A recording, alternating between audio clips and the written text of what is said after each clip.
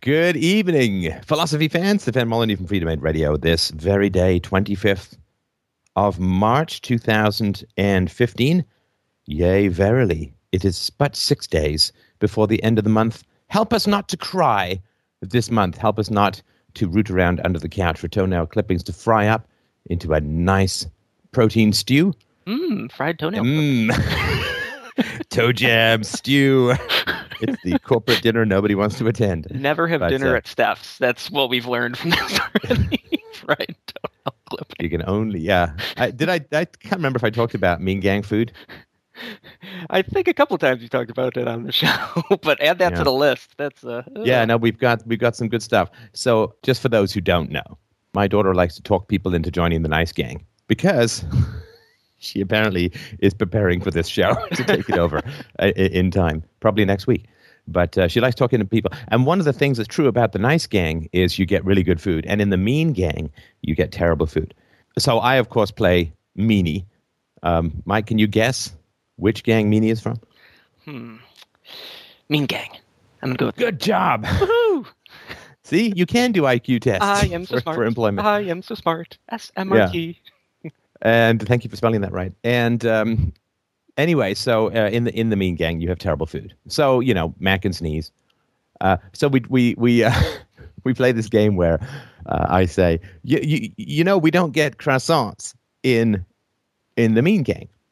And she's like, oh, are they this? And she tries to guess what horrible thing you can make out of the word croissant. And I say, no, croissant is what you get in the mean gang, where basically they just crush your hand and call it food. And it's less disturbing than it sounds, come to think of it. The ice cream sandwich, which is basically they put a piece of hot bread on top of your head and scream in your ear. And it really just goes on and on. That's amazing. It's amazing. Less just like how food and more like less like food and more like physical abuse. Yeah, it's most of the food has various kinds of mousetraps and so on in it. And it's a huge amount of fun, and it can be the game can literally go on for like 40 minutes, where she is trying to get me to join the nice gang. Basically, Mike, I think we've because we try all this reason, evidence, and stuff. It comes down to the buffet. Yeah, this is what I'm learning from her, that it comes down to the food. If you simply don't have a superior buffet, nobody's going to join your gang. So next up, Freedom 8 Radio Cooking Show. You should see the spread we have for donators. Oh, at least 3 or 4 meats, and then we have options for the vegetarian people, of course. Oh, is that? Oh, I'm sorry. That's the spread that you were thinking of giving. Oh, God, I thought it was something to do with my legs. But I like your approach, too. So before everybody stops listening to the show completely, perhaps we should move on with the listeners who are waiting patiently and have been low these many months. All right, I will try and get fried toenail clippings out of my mind and move on to Phil, who's up first. And Phil wrote in a little bit of a longer message, but I'm going to read it all to give it some context. He wrote in and said, I have what some might call a good problem to have, but for me it is becoming akin to torture. I am engaged in the most perfect possible match in a woman I could possibly hope for. Without going into too much detail, it is basically a flawless match in regards to her personality, physicality, ideology, faith, and family. But I've recently come down with a crippling inferiority complex. Instead of celebrating her strengths and her success as I used to, I simply maintain an outward veneer of support while feeling like my insides are being torn to pieces.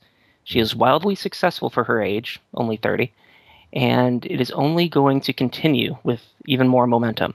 It makes me feel useless as a man, that I don't have as much to offer. I do just fine, but by comparison, I'm not even close. It makes me afraid to have children because of my lack of self-esteem. Me being a stay-at-home dad is a surefire recipe for disaster. I know this already. My heart and my mind know it's not a contest, but my gut says otherwise. I truly love her. This is a 1 in a million partnering. I know she deeply loves me too, and I am foreseeing ruining this wonderful thing with my apparent pettiness. Eventually, I will not be able to maintain a facade and may drive her off. I've tried what seems like everything, but it only provides temporary relief. I can't imagine losing her. So how can I simply learn to get over my inferiority complex? How can I simply accept the circumstances as they are and see us as a team? Mm. Right. Well, I appreciate that. That's a tough problem. Like sometimes in life when you hear other people's problems, you're like, yeah, I'd like those problems. But of course, when you're in it, it's difficult, right? It's tough. Right. Do you want me to ask? I mean, I've got some thoughts already, but I'm happy to ask questions or share my thoughts. What's your preference? Share some thoughts, and then you can ask some questions. I would say that most people's inferiority complex is denying the validity of the inferiority complex. And by validity, I don't mean that you are inferior, but that the emotions are trying to tell you something, right? Mm-hmm. Emotions are like people in general. The more you tamp them down, the more resentful and resistant they become, right? The more you try to control people, the more star systems, the closer you tighten your fist, and the more star systems will slip through your fingers and so on, right? But so your feelings of anxiety, your feelings of worthlessness and so on are there for a reason. And that doesn't mean that you are unworthy. It doesn't mean that you are destined to a life of crippling self-doubt and insecurity. But I would argue that, and I think you've said so much in the letter, Phil, that opposing the feelings of just trying to talk yourself out of them and so on, it only gives, I think your phrase was, you said, temporary relief, right? Right. Yep. Right. So that strategy is not working, right? Yeah. And now, have you talked to, we'll call her Mfufu? Okay. After the African queen that Eddie Murphy was going to marry in one of his monologues. So, right. Have you talked to Mfufu about this? Yeah, not quite as detailed as what I did in my letter, but Mfufu is very patient and understanding with this sort of thing. But I haven't outright said it makes me feel shitty when you tell me about your promotion. Like I say in a very happy, excited voice, "Oh, I'm so happy for you," and then I go to your party, but for some reason I can't own that feeling of success for myself. And I'm supposed to. I feel like I'm supposed to, as a person who genuinely loves her. I haven't quite gone into that much detail yet, but I have. She's extremely. I'm sorry, Phil. Just to point out, the exact opposite of what you're saying is not extra detail. Okay. Do you know what I mean? Like if I say, well, to get to the party, you head south. And then you come back, and that's the complete opposite. Well, I forgot to mention the little extra detail, which is you should go north. Well, I mean, she's smart enough to know what's going on. She's not an idiot. Like, she knows that I'm not. Does she know that you resent, at the moment, her successes? I think she knows now that I do feel inadequate. I don't know if she knows how dramatically it's tied to her success. Right. Okay, so that's not great, but I can certainly understand why you'd want to keep that hidden, right? Yes. And this is one of these traps, right? Like if I tell her, she won't love me anymore. If I keep hiding it from her, I won't love her anymore, right? It becomes one of these real, like, no win, right? And no win just means third way. You got to just, like, can't go forward, can't go backwards, must go sideways, even if we have to tunnel, right? Yeah. Okay. And I have to bring up a little disclaimer. I wrote this about a month ago, and my fortunes have actually changed dramatically for the better since then. So right now, that's not the solution. I know that. I absolutely know that. It's good that you feel better. It's good that you feel better, but life has its vicissitudes, right? Life has its ups and downs. Yep. And it is important to get to the root of the problem, right?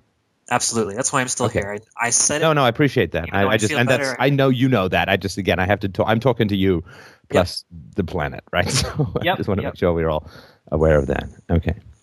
Now, your ACE score is 6. Yeah. Which is not good. So verbal abuse threats, physical abuse, non-spanking, no family love or support, parents divorced, physical abuse towards female adult in the ACE of the future. We may have a male adult in there. Lived with alcoholic or drug user. And you are not in therapy now. Have you done therapy at all in the past? In the past, but not specifically for this. You mean for this being your ACE score or for this being your girlfriend or fiance issue? Not for the inferiority complex issue, but I think that it has a lot to do with how I was raised and my parental situation. and which is kind of why I specifically thought of you. And I have talked about the therapy. I was raised by shitty parents, so I immediately thought of Steph. No. Well, for two reasons, because you are a stay-at-home dad, and I thought maybe that would end up being my fate at some point. But Fate? Oh, man. yeah. Man, you're killing me. You're killing me.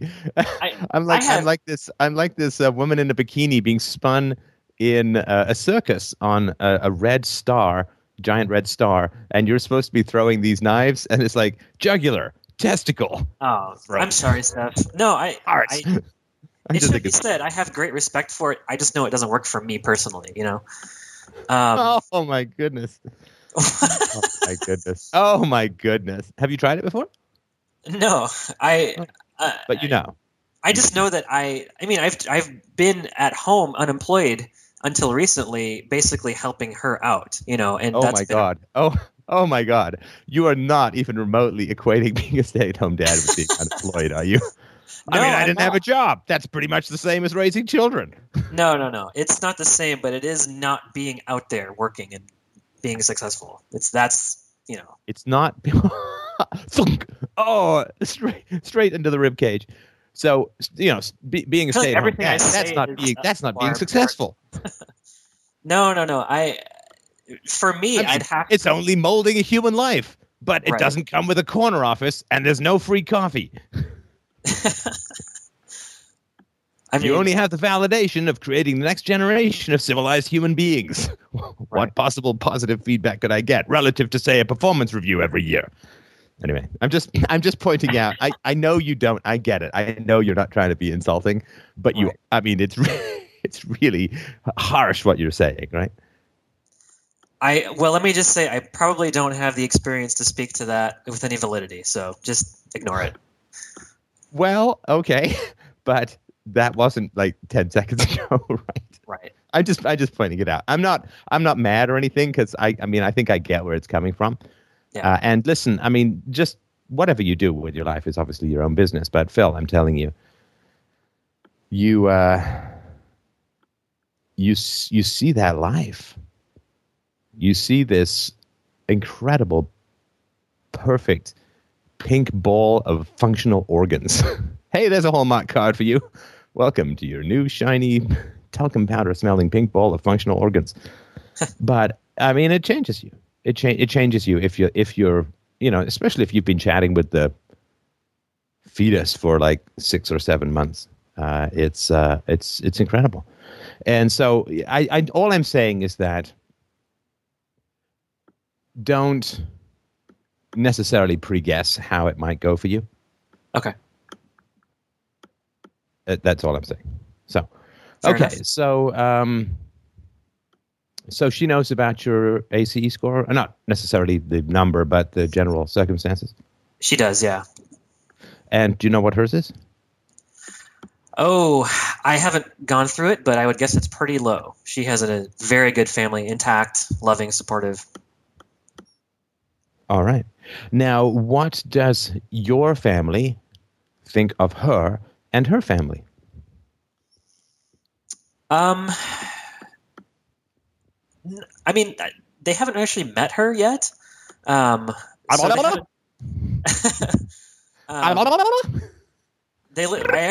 live halfway across the country. It's hard, but How long have you been dating this young lady? 8 months. 8 months. All right. And how long were you dating before you got engaged? 7 months. Ah, well, congratulations. Thanks. You know, some people say that's fast. It wasn't fast for me. I mean, we were married within 10 or 11 months of meeting, so I'm not going to say anything about that. I mean, some people, it's too fast. It's like, well, but when it's right, it's right. Okay. Yeah. Have they talked with her on the phone? Do they know that you're getting married? They haven't talked with her on the phone, but they know I'm getting married. I've talked with them quite a bit about her.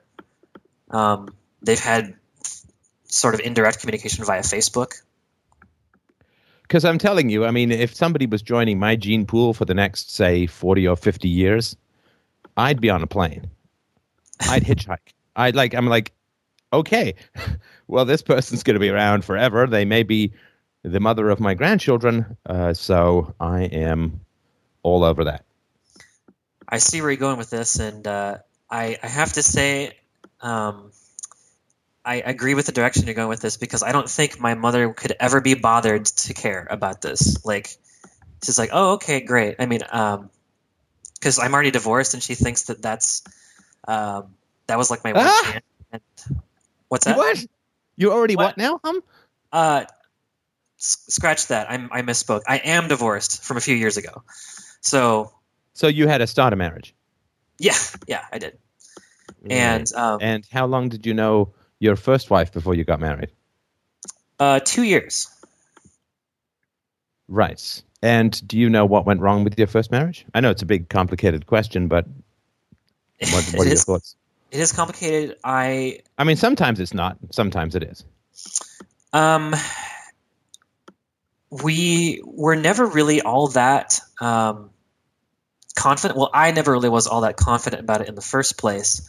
And I kind of was at a low. This is a complicated question, but I probably shouldn't have asked in the first place. Is the long and short of it. No, I get that. But what once you were in, how long were you married for? About 2 years. And what ended the marriage in particular? Was it a singular event, or was it just like you woke up in the morning? It's like, I'd rather eat these pillows than do another day with this person.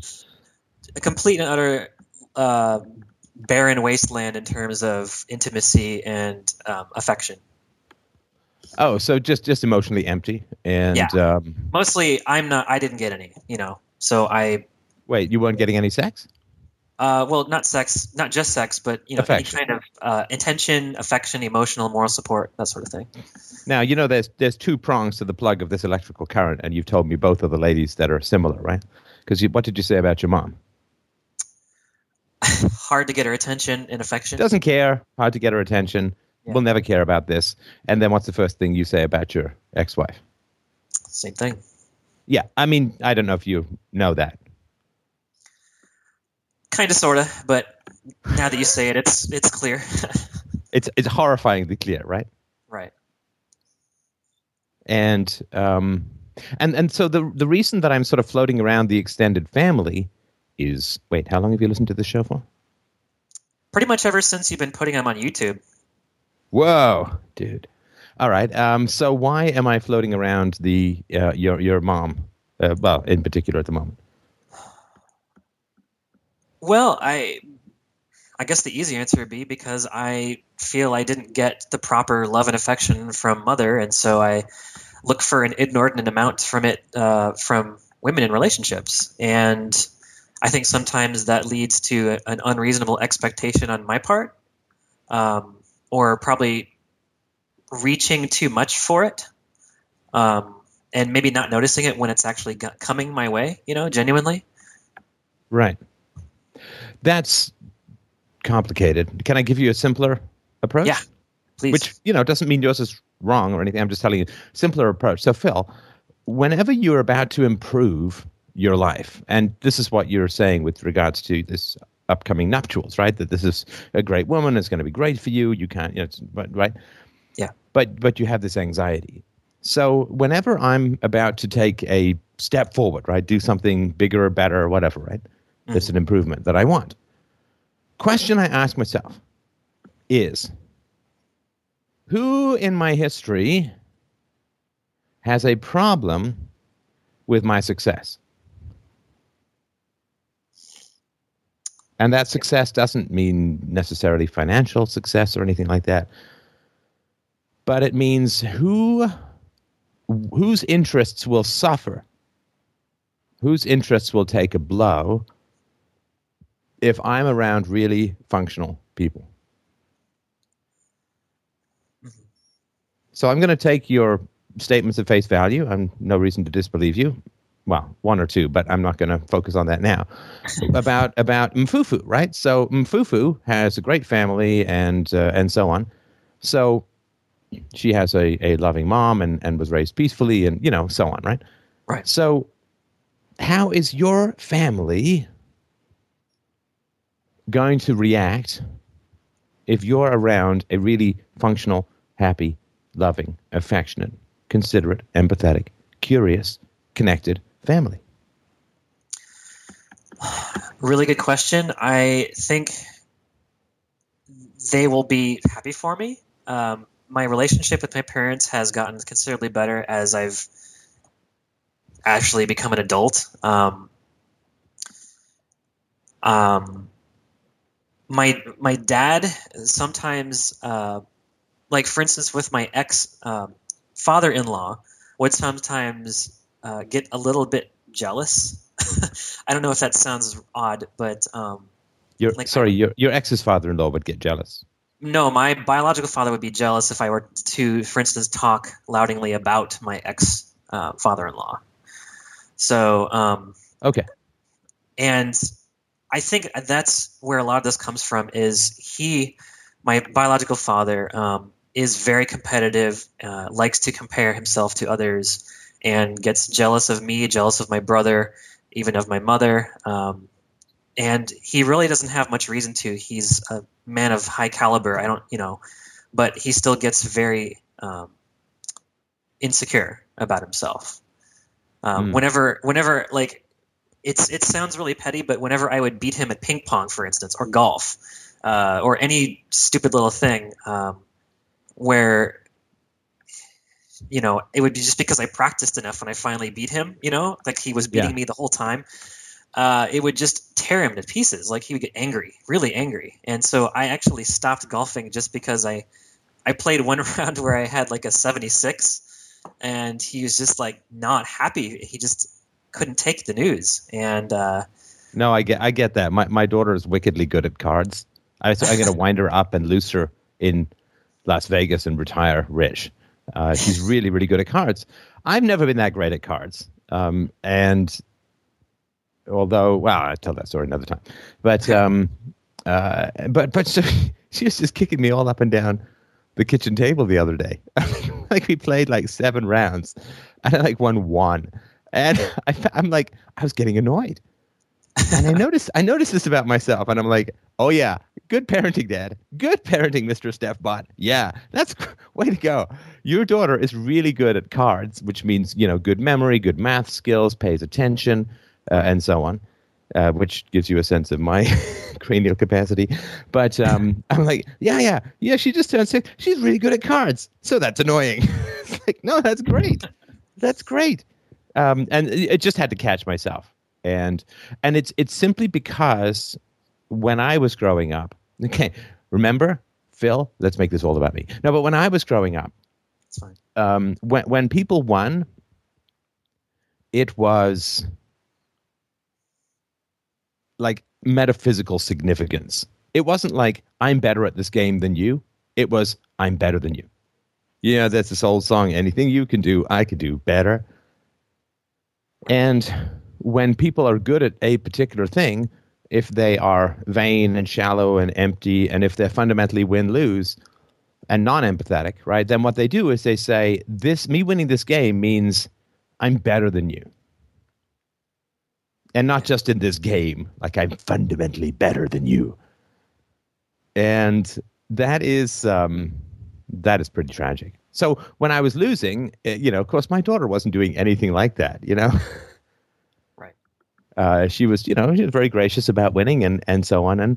But, it sort of echoed so I just had to notice that and catch that, and be happy that she's really good at cards. I mean, it's great to see. And so once I noticed that, I was just relaxed and really enjoyed it. Like, what the hell do I care how good at cards I am? It's not going to be my career.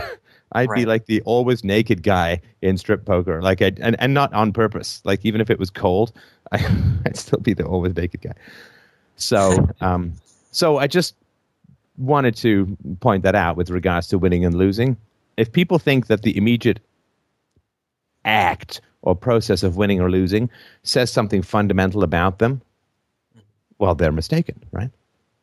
But that means that they grew up in an environment where, because people didn't have real self-esteem, like when you don't have real self-esteem, you end up having to have a self-esteem that's based on win-lose, right?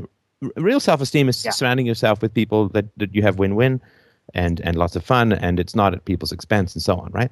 Like when I was, I ended a friendship over this years ago when, it's a guy who he just continually would tell stories where I came off badly. And this was like this compulsion, like some social gathering. It's like, here comes another one. And I tried talking to him about it and said, look, I'm a pretty successful guy. I'm doing all right. And it just seems kind of weird that you have this desire to, like, what's up with that, right? It's like, oh, it's funny. Really? Have I ever laughed? And that just says that with the real self-esteem and self-esteem is, again, a complicated topic, and I've talked about it with a very smart fellow who's got very good things to say in criticism of it. But just to use the term for the moment, if you have real intimacy, then your self-esteem is win-win, right? And that's when you can genuinely be happy for other people's success. And when you grow up without intimacy, then the way that you gain your identity is by being better than, which means you have to win and the other person has to lose, right? So you said that your biological dad had this when you would praise your stepdad, right? Right. Now, what about your stepdad? Ex-father-in-law, you mean? Ex-spouse's father? Sorry, ex-spouse's father. My apologies. Okay, no problem. What about him? He was just a extremely wise guy, like just a really good guy. Like he would never do something. Oh, sorry. I'd like to say that was involuntary, but it was half involuntary. So do wise guys raise your ex-wife? I don't know. I don't know how that his parenting affected her, but it's interesting to think about. I've really thought about it. Because this is the thing I've noticed, and please understand, I've just met you, so none of this is defining you in any way, shape, or form. I'm just telling you what I've noticed, which is, probably mostly nonsense. But you have a lot of, you use these words for people. And when I sort of try and put the empirical evidence for those, and that's why I sort of stopped with he's a really wise guy. It's like, well, I don't know that. I mean, if he was a really wise guy, wouldn't he know that you and his daughter wouldn't make a match? Perhaps. Well, no, really wise. Really wise would at least mean that you have some concept of who your daughter is compatible with, right? Right. Some idea. Mm-hmm. I mean, it's hard to be wise about things in the abstract if he's like toasting you and your ex-wife's wedding, which lasts less than 2 years or about 2 years. And he says, yeah, you guys sail off into the sunset happily ever after. I'm down with that. Yeah. Now, in your family, because there was violence in raising you, right? There was physical abuse, right? Well, to clarify on that, there was just a little bit toward me.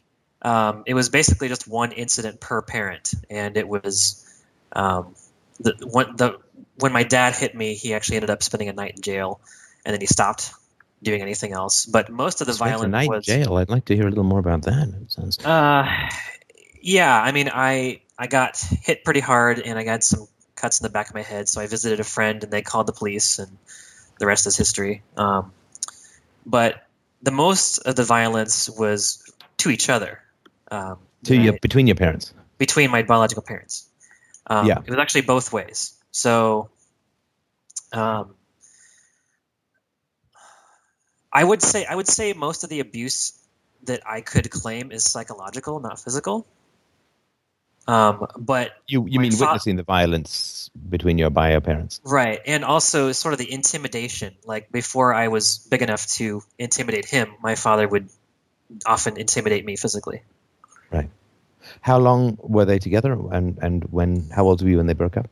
They were together 7 years, and when I was 6 years old, they divorced. Right. What did they think of your first marriage? They were happy for me. I guess they were mostly concerned with the logistics of me having a very organized wife who can cook, because that's basically what one of her biggest strengths was, because they know I'm kind of a typical bachelor in that regard. So they were happy for me in that regard. I got to say, they didn't really put enough attention and stock into being able to make that deeper determination as to true compatibility. So not much of an opinion there, I would say. Yeah, no, and I get that. And as I've said before on this show, I was close to marrying the entirely wrong woman when I was younger. And one of the things that was really problematic for me, which revealed a lot about my personal relationships at the time, was nobody threw themselves in front of that oncoming death train of marriage. Right. People like, I'm happy for you. So what I got out of that, and so I went into therapy during this process, and what I got out of that was either A, they don't have any clue who I'm compatible with, which is really chilling, or B, they know it's going to be a disaster, and they're fine with that. Yeah. Like, when you get married, like assuming you're in contact with your family of origin, if you get married and it's a disaster, it's not just your responsibility. It's my responsibility as an adult when my daughter gets married to do my best to ensure that the marriage is going to last. Now, of course, a lot of that I'm doing to sort of in relationship stuff in the here and now. But if you get married and it's a disaster, it's not just your disaster. It's your family's disaster. Like, how could this happen? Right. And if I'm teaching my daughter to drive and she crashes into a garbage can, I can't just, oh, hey, that was all you. Yeah, nothing to do with that, right? Right. And like, I'm listening for all that stuff. Like, just for those who don't know, who may be new, I only listen to the empirical evidence. I don't listen to the adjectives. Right. The smart, wise, loving, family. Like, I don't listen to any of that stuff. But what I do, I listen to the empirical evidence. And if there's a discrepancy between the empirical evidence and the adjectives, like I've always said, I'm an empiricist. I will go with the empirical evidence and I will point out this discrepancy. So what this tells me, and we are actually getting close to, I think, at least my thoughts on your, what you call the inferiority complex, Phil. But I think that people describe themselves to you, and underneath that, as there so often is when people describe themselves to you, is aggression. And if people who are listening to this really take time to think about this in your life, who describes themselves to you, and what happens if you disagree with that description? Like, I've had people in my life who think they're victims. And because they think they're victims, they give themselves permission for sort of shocking levels of aggression. And Right. so when I point out that their victimhood is basically, taking the safety off their revolver, and they are not, like, they spend more time victimizing others than actually being victimized by others, in the past, they get really angry. Like, when people describe themselves to you, I'm a this, I'm a that, I'm like this, I'm wise, I'm smart, I'm sensitive, I'm intelligent, I'm whatever, right? Mm-hmm. When you question that and you compare their description of themselves to the evidence, the greater the disparity between people's description of themselves and what they're actually doing, the more aggression will be invoked if you point that difference out. Does it make any sense? I'm not saying do you agree with it all, but you sort of... Oh, yeah, it makes perfect sense. Yeah. Okay, so people describe themselves to you, and you absorb that, and you say, well, this person is like this, and this person is like this, and so on, right? But this comes out of experiencing and witnessing violence and aggression as a child. So you have an ex-father-in-law who I assume, comes across as, pretends to be or describes himself as wise, right? And you have absorbed that and you repeat that to other people. Correct. So you are like a canyon wall, right? I shout, wise, at the canyon wall, and what happens? I do just kind of take it for granted. I get an echo. True, yeah. Right? The word bounces off you and comes back to me. Yeah. And this is no criticism, and you understand, this may not even be true, right? I'm just telling you what I think. You're spot on, Steph. Okay, but because I don't like the idea that I define people. Like, I'm just telling you what I think. So these are just my thoughts. So, wherever there's deviation, just tell me and we'll toss it. But if it works, we'll keep going. And this is no criticism. This is a perfectly healthy adaptive strategy to people who are self-deluded and therefore aggressive. Mm-hmm. The greater the gap between self-perception and reality, the more aggression is unleashed on those who point out the discrepancy, right? Which is why people who are self-deluded have to, I'm not you, including you, right? But people who are self-deluded have to hang out with people who reinforce those delusions, right? Because aggression, right? In other words, people they feel superior to, if that's the case. Well, this is what's so dangerous about, to a large degree, but mostly it's people they have power over. Okay. Right? So people who are equal, I mean, legally, right? People who are, I don't mean win-lose. Whenever you have self-delusions, whenever you're not honest with yourself about yourself, you end up in win-lose situations. But there's the mutually assured destruction of, I'll reinforce your lies if you reinforce mine. So then both people have power over each other.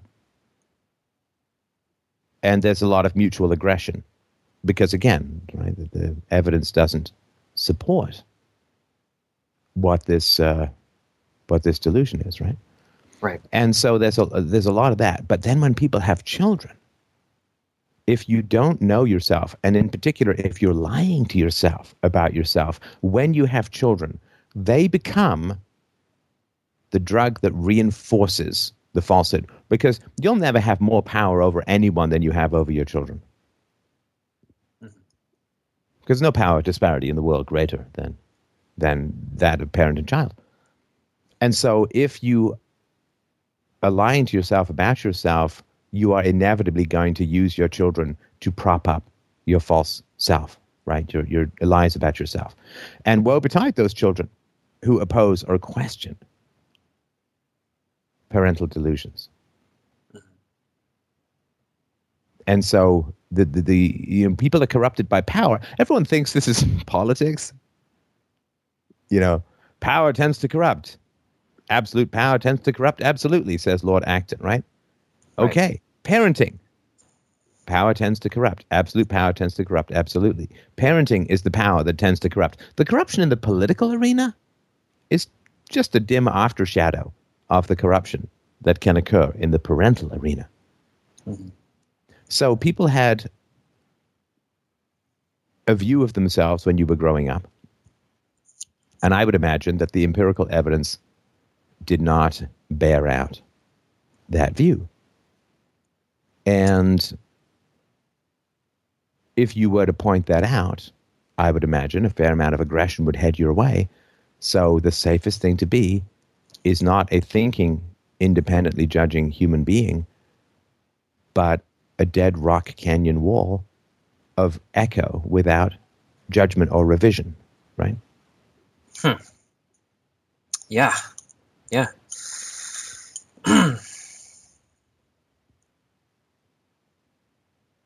And if you look at conflicts among people, if you look at conflicts in movies, it's so much around wrestling of narrative, and it's so much around win-lose, and it's so much of people attempting to define themselves as right and the other person as wrong. And if people are really committed to that, then when that agreement cannot be sustained, the relationship ends. Mm-hmm. Right? So, I mean, as I've said before, and I had a girlfriend who thought she was just in general superior to me. And as I went from success to success, and she stayed in a pretty dead-end, nowhere occupation, the empirical evidence just did not support this. And when I challenged her on this and said, don't you think you don't really have a lot of backup here that you're superior to me and kind of thing, like I'm doing this and you're doing that, the relationship ended. Because her relationship was with my obedience, with my support to her supposed superiority, right? Right. And you can't have a relationship with obedience because obedience is a dead echo, right? It's a canyon wall. Right. So the reason why I think this stuff is important for you at this point in your life is you obviously don't want the marriage to fail again, right? Correct. I mean, that would be beyond heartbreaking. And you risk, like, deep depression, suicide. Like, men the men in particular, when marriages break up, do very badly. Overall, not all, but on average. Mm-hmm. So this is kind of like, okay, I'll go swimming with sharks the second time with one leg, but I can't live with no legs, right? Right. Okay.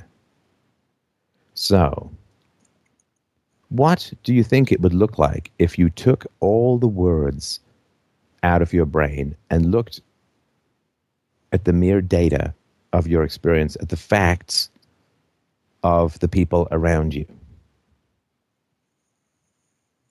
That's a huge question. I don't even know if this makes any sense. I know it makes sense, but I don't know if it's possible. It does make sense. It's a question that I think people should ask themselves regularly. Yeah. So they just cut through their own BS and perceive. No, cut through other people's BS. Yeah, and by proxy, your perception of them, Right. But the required perception of them. Right. Right. If you had said to your ex-father-in-law before he became your father-in-law, I doubt your wisdom, what would have happened? I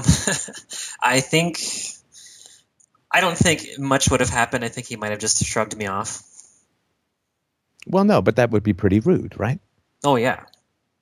So if you actually persisted in that conversation.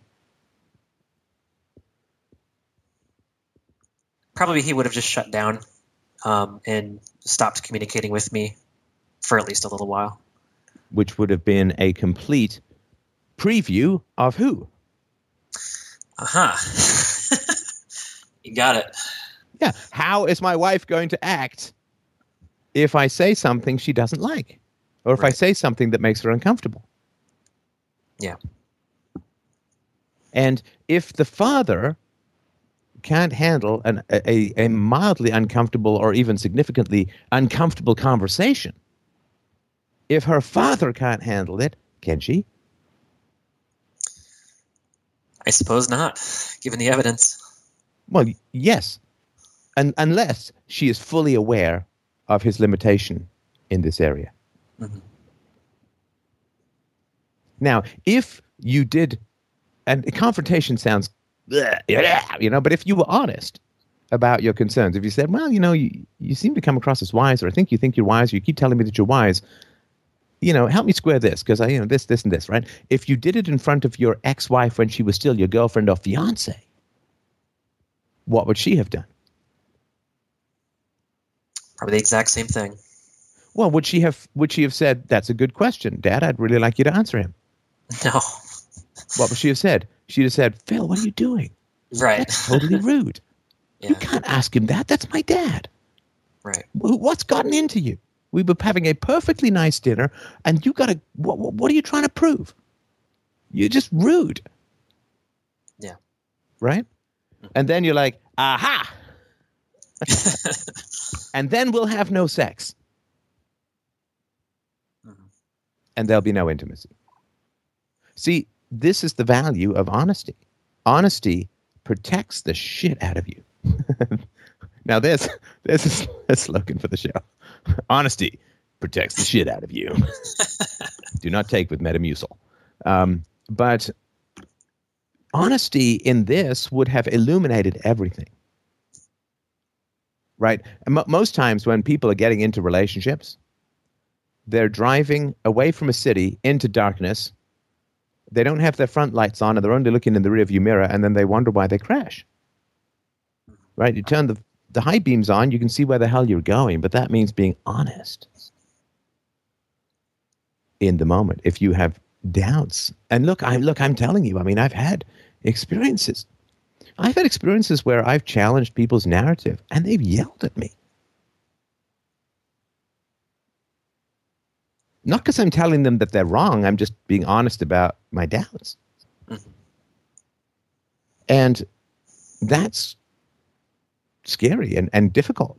But boy, it's pretty liberating. So, are there unspoken, non-canyon wall thoughts that you have about current family, fiancé, in-laws,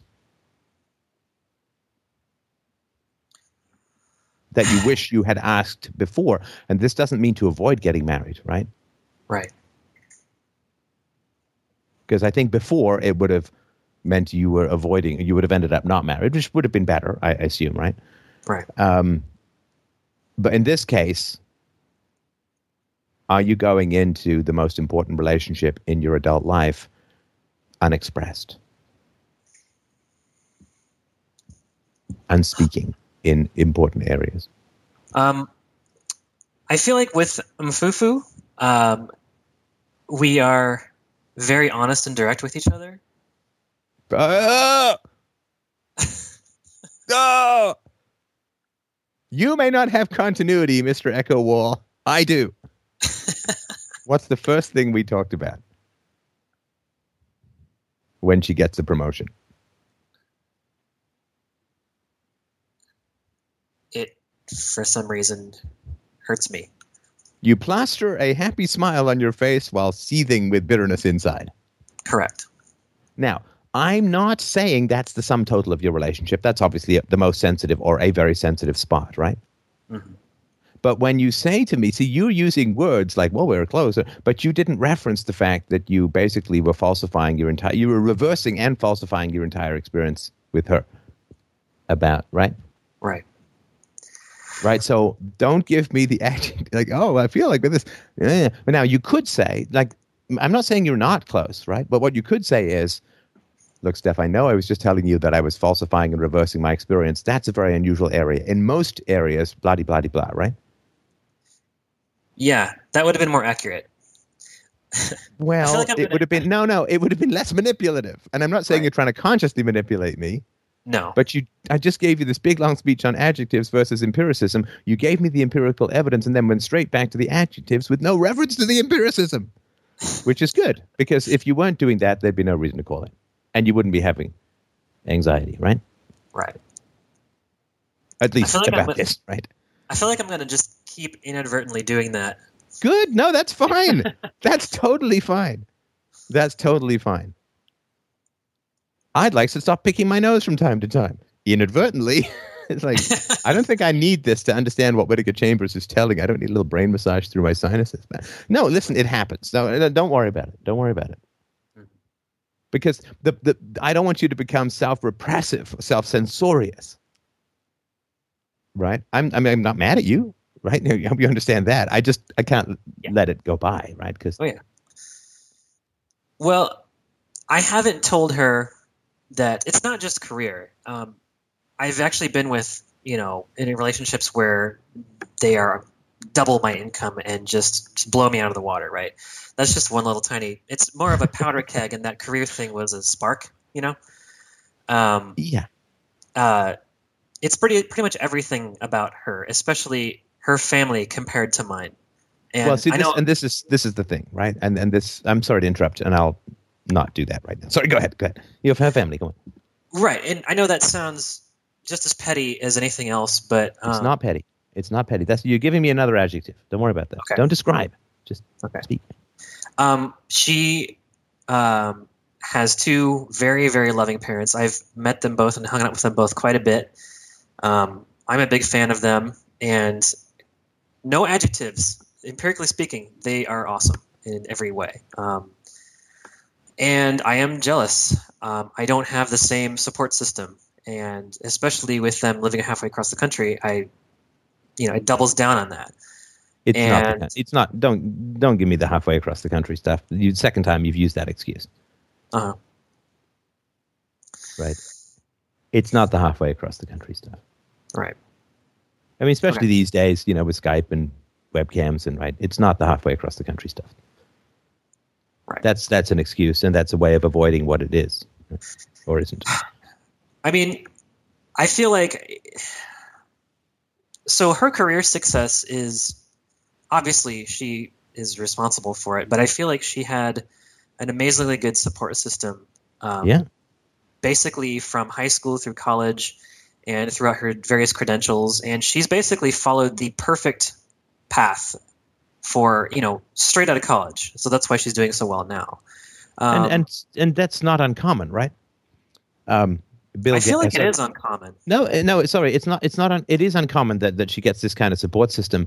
But if I remember rightly, Bill Gates' father was an intellectual property rights lawyer who was helping him negotiate with IBM about DOS. Well, that helps a little bit, right? Yes. Steve Jobs' dad was like the only dad around who didn't spank and confronted abusive parents. Well, that helps. So there are a lot of people who have this kind of support. Like there's a rap singer. Sorry, I may have contradicted myself there. There's a rap artist. There's a rap yeller who, there's a mama said knock you out, right? Right. And I was just reading, I don't know anything about him, so I'm not saying this is healthy or anything like that, but where he got the song lyric from was he said, I really want to go out and do great things in rap. And his mom said, baby, you just go knock them out. You just go knock them out. Well, that's mama said knock you out. That's like, he's channeling his mom. It's one of the reasons why he's successful, because he's got that kind of enthusiasm. Not this dead-eyed mom who's like, you'll never amount to nothing in this life or the next, right? He's like, you go knock him out. You get him, honey. And he's like, yeah, right? Right. So that kind of support system is really essential. You didn't build that. It's essential for success. It's not perfectly required, but it is very, very important. So you said that they're amazing in every way. And my parents, by comparison... No, hang on. Before we get to your parents. Okay. Do they know about your family history? Mufufu's parents? Yeah. They know that my parents were divorced, not much more than that. Why? It's kind of embarrassing. No, I get that. Of course. I mean, because it's inevitable that we take personally the accidents of birth. I mean, that's what culture is. we take personally the accidents of birth. Right. When I was a kid, there was in my high school. Oh God, what I wouldn't have given to gone on this trip. There was a trip to Russia. People could go on a trip to Russia. This was in the 80s, even before the fall. Do you know what I would have given to have gone on that trip? But it was completely impossible. I mean, no food. It couldn't possibly, it was completely impossible. Right. And, all of the people who went were proud and happy. Like the guy who showed up, his father was really wealthy, a guy who showed up in my high school with like a really cool car, like a red convertible on his 16th birthday or something. Everybody was jealous, like he'd earned it, right? Like, man, good gene pool, you lucky bastard. And through that envy, you feel the humiliation of your own beginnings. Right. Right? But of course, as you know, right? I mean, rationally, we know. I mean, nobody tells you when to leap off the giant spaceship of hanging umbilicals to land in a particular home. Oh, missed by that much. Missed the mansion, landed in the hovel, right? And you know that it's just a complete accident. It says nothing about you, where you came from, except what you survived. Right. Right. That car example is very good because I basically bought a 1988 Ford Tempo for $1,000 that I earned picking corn, and I was at the time really happy about that. But I lived in a upper middle class school district where everybody got new Mustangs from their parents, so I would often bring up, "Oh, I worked for my car," but it was kind of a piece of crap compared to everybody else's, and still, I feel like I was lying to You ever heard everybody. that Adam Sandler car? I got a piece of shit car. 7 different colors. Yeah. Got to open the door with a coat hanger. Anyway. Yeah, it was that car, and Yeah, yeah. I was like lying to myself. I was like, I'm bragging about this, but inside I'm like, well, I don't have that privilege that the other kids have, so that's what I actually care about. Oh, yeah, and I was working 3 jobs when I was 14. Yeah. I had a paper route. I cleaned offices. I was a waiter. I mean, you had to hustle. You had to hustle to get anything. Right. And no, I get it. I get it. Then people are like, hey, in the summers, I just had to work. I just work. Right. No tan for the working man. And so, amazing in every way, except where would I nitpick at the potential in-laws? That they haven't asked me about my family. Yeah. Yeah, you're coming into their gene pool, right? You're going to be the father of their grandkids. Mm-hmm. And they also are marrying into your parents. Yeah. Right? You got your Christmases, you got your Thanksgivings, you got your Father's Days, you got your July 4th, you got your various holidays and knickknacks and wingo, wango, wongos, and you got your grandkids that pulls everyone back in like a black hole. Yeah. And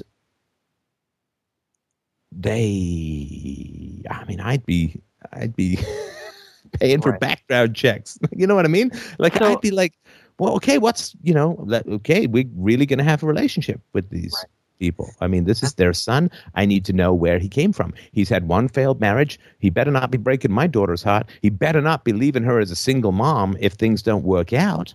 Right. Right? I know my daughter's successful. What's his story? Right. What's his parents' story? What's his upbringing? What's his level of self-knowledge? I'd be bringing the big daddy moat of fire and alligators and fire made of alligators and alligators on fire around my daughter. Right. So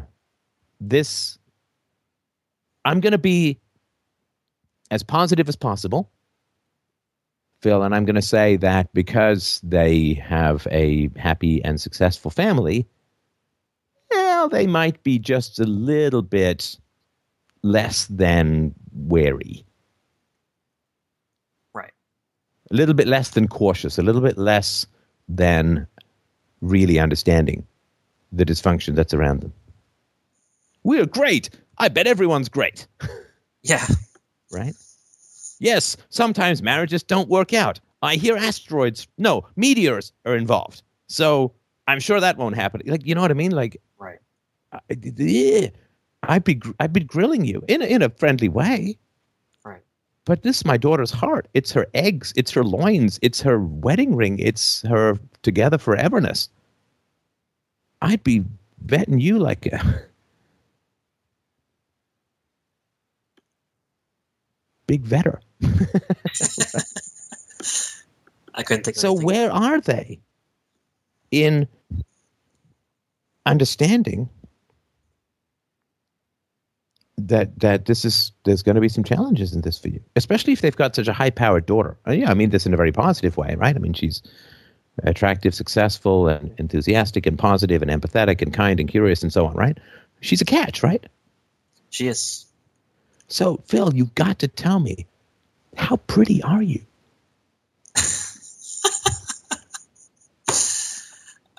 So you're gonna ask me. Don't give me this false modesty stuff. How pretty are you? 7 or 8.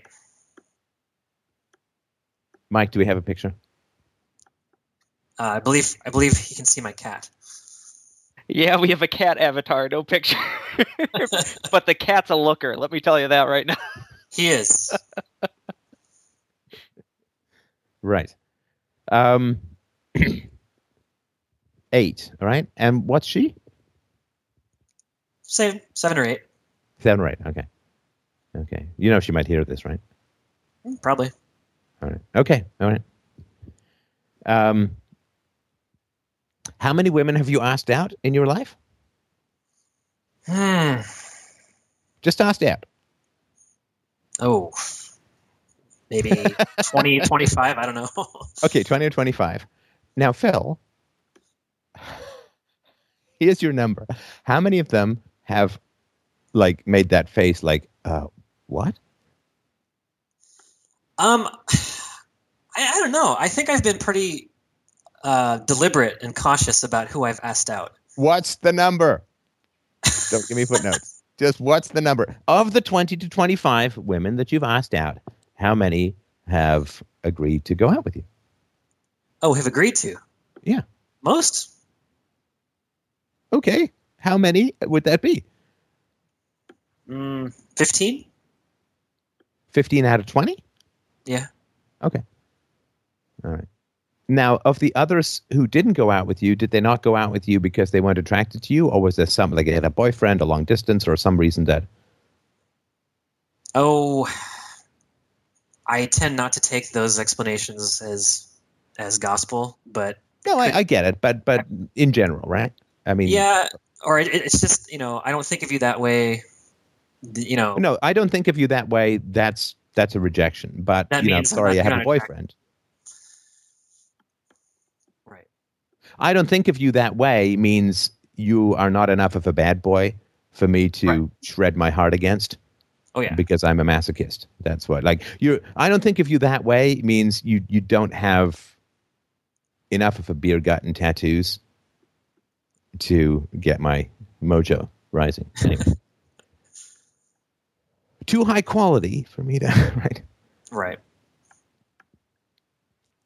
In the monster truck rallies, you never see them drive over a new Maserati, right? Right. Because they look at the Maserati and they say, I don't think of you that way. In order to drive over you, you got to be a junker. So, of the women who, how many of the 5 who didn't go out with you did so because they said they weren't attracted to you? None, but I'm sure at least one of them was thinking it. I don't think they were. No, empiricism. Sorry, no mind reading. We just the facts, ma'am. Okay, 0. Okay, 0. Okay, so if you asked 20 women out and 5 of them said no because they were already in relationships or had some other prior commitments that precluded them from dating you, right? Then you're a 10. Okay. Because you're batting 1,000, right? Of the women you've asked out who could date you, all of them have dated you. Most, about 9 out of 10, I'd say. Yeah. Okay, so then you're a 9. Okay. All right. So the key thing is, hope you hang on to your hair and do a lot of sit-ups. You'll be fine. Too late on the hair. But stay pretty, baby. Oh, is that why you have is the cat going bald while you were getting transplants? Anyway, right. Look how furry I am. Right. Okay. So I think that you need to sit down with your in-laws. Mm-hmm. When you sit down with your fiance and say, "Look, this is what I'm experiencing," and do you mind if I just give you a little speech? Go for it. Okay, so if this lands right, yay, it's a hole in one, right? But I'll give you my little speech, right?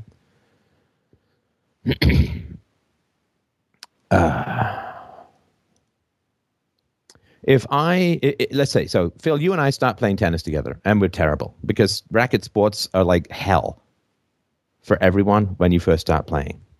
Racket sports are like, what the hell? How is this even remotely possible to do?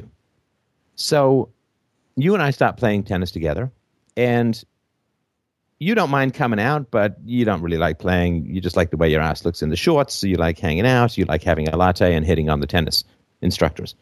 But I really want to get better, and I play hard, and I learn hard, and I do the sort of focus, not just go out and repetitively bang away at stuff, but really focus on improving things I'm not good at, and focused learning, focused attention is the only way to improve. And I get better. Well, I'm not going to want to play with you for very long, right? Because it's going to be boring for both of us, right? Right. And so maybe it's my tennis club, and you only get in if you play with me. So as I get better, what are your choices if you want to keep coming? Get better. Yeah, you got to step up your game, right? You got to improve. Now, let's say you don't want to improve. Then you are in trouble, right? As far as getting access to my tennis club. Right.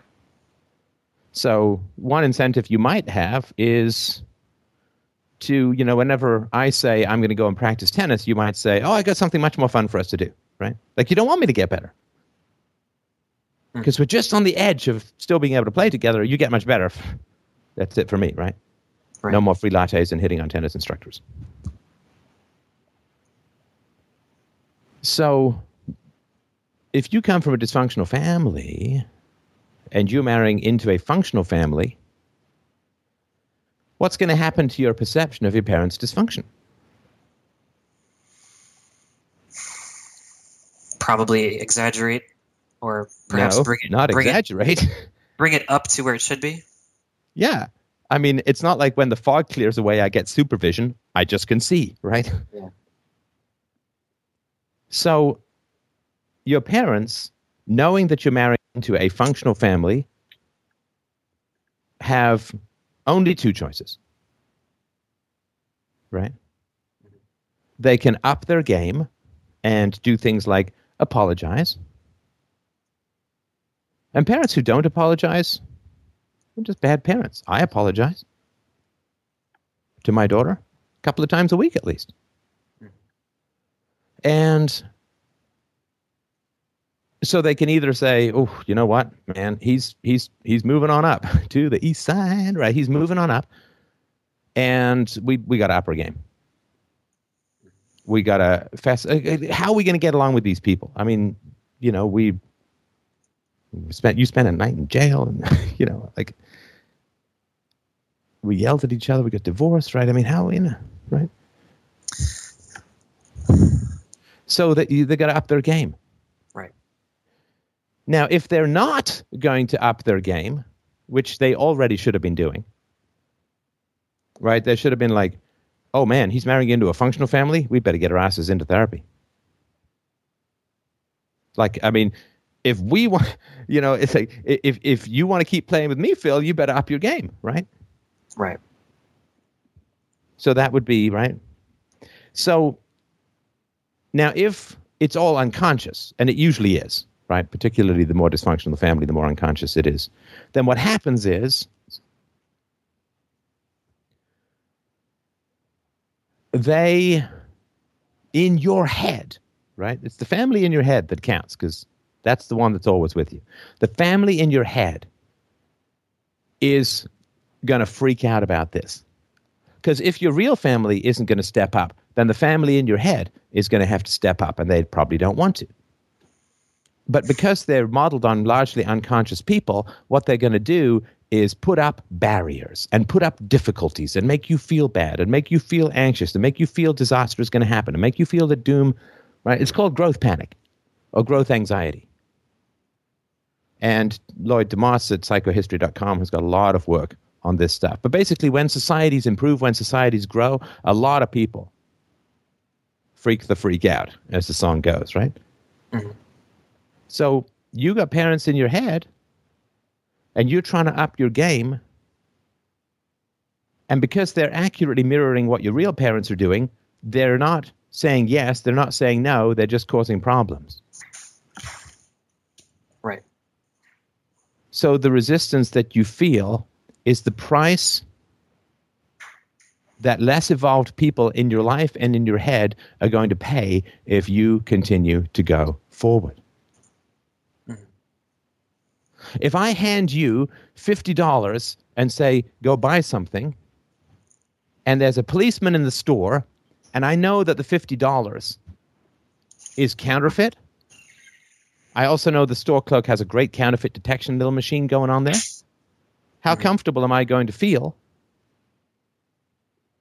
when you get up to the counter?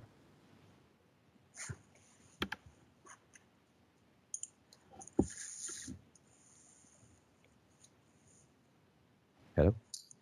Yeah. Are you with me? Yeah, I am. Okay. Yeah, I see Let what me you're go saying. through that. Right. So now, will I be able to say, Phil, don't spend it, it's counterfeit?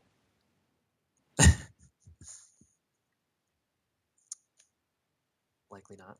No, because there's a policeman in there, and I'm just confessing to knowingly handing over counterfeit money, right? Right, right. Right. So I'm in a bind. I need you to not spend that money, but I can't tell you why. Like it's sitcom stuff, right? Mm-hmm. Stall him. We've got to do, right? And you see Right. all of this stuff happening. And the reason why you see this repetitively happening is this is what really happens in people's minds a lot. Is this resistance? I can't tell you, but so what am I going to do?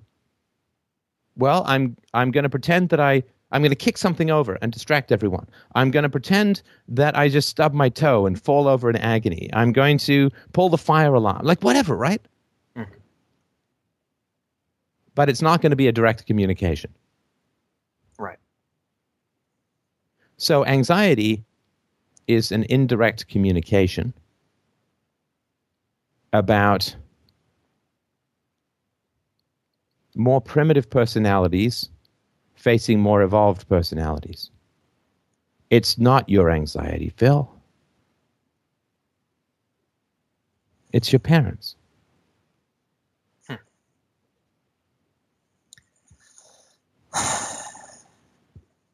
So everything you're saying is making an incredible amount of sense. I don't know how to translate this in a practical way to them. To who? My parents. You can't. Because if you could, you'd be having a conversation rather than experiencing inchoate anxiety. Right. They don't want you to have this conversation. Mm-hmm. They don't want you to know the source of your anxiety, which is why the source of your anxiety is unclear.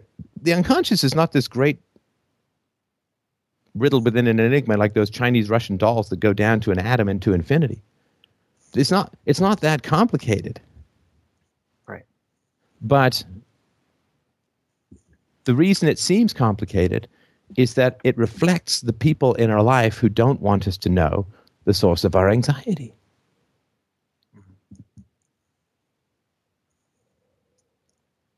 So I'm not saying you can't physically have this conversation with your parents. I think that's fine. You know, I'm a big fan of, if you're not in any danger, then go talk to people, right? And you're not in danger as far as I understand it. So you can have this conversation with them. But the fact that your anxiety is so obscure to you, the source of it, that's generally a measure of how well that conversation is going to go. I'm not saying it's perfect or absolute, but it's general. Yeah. So that's one conversation you need. And the reason why I'm saying that is that your anxiety has to do with win-lose, right? Right.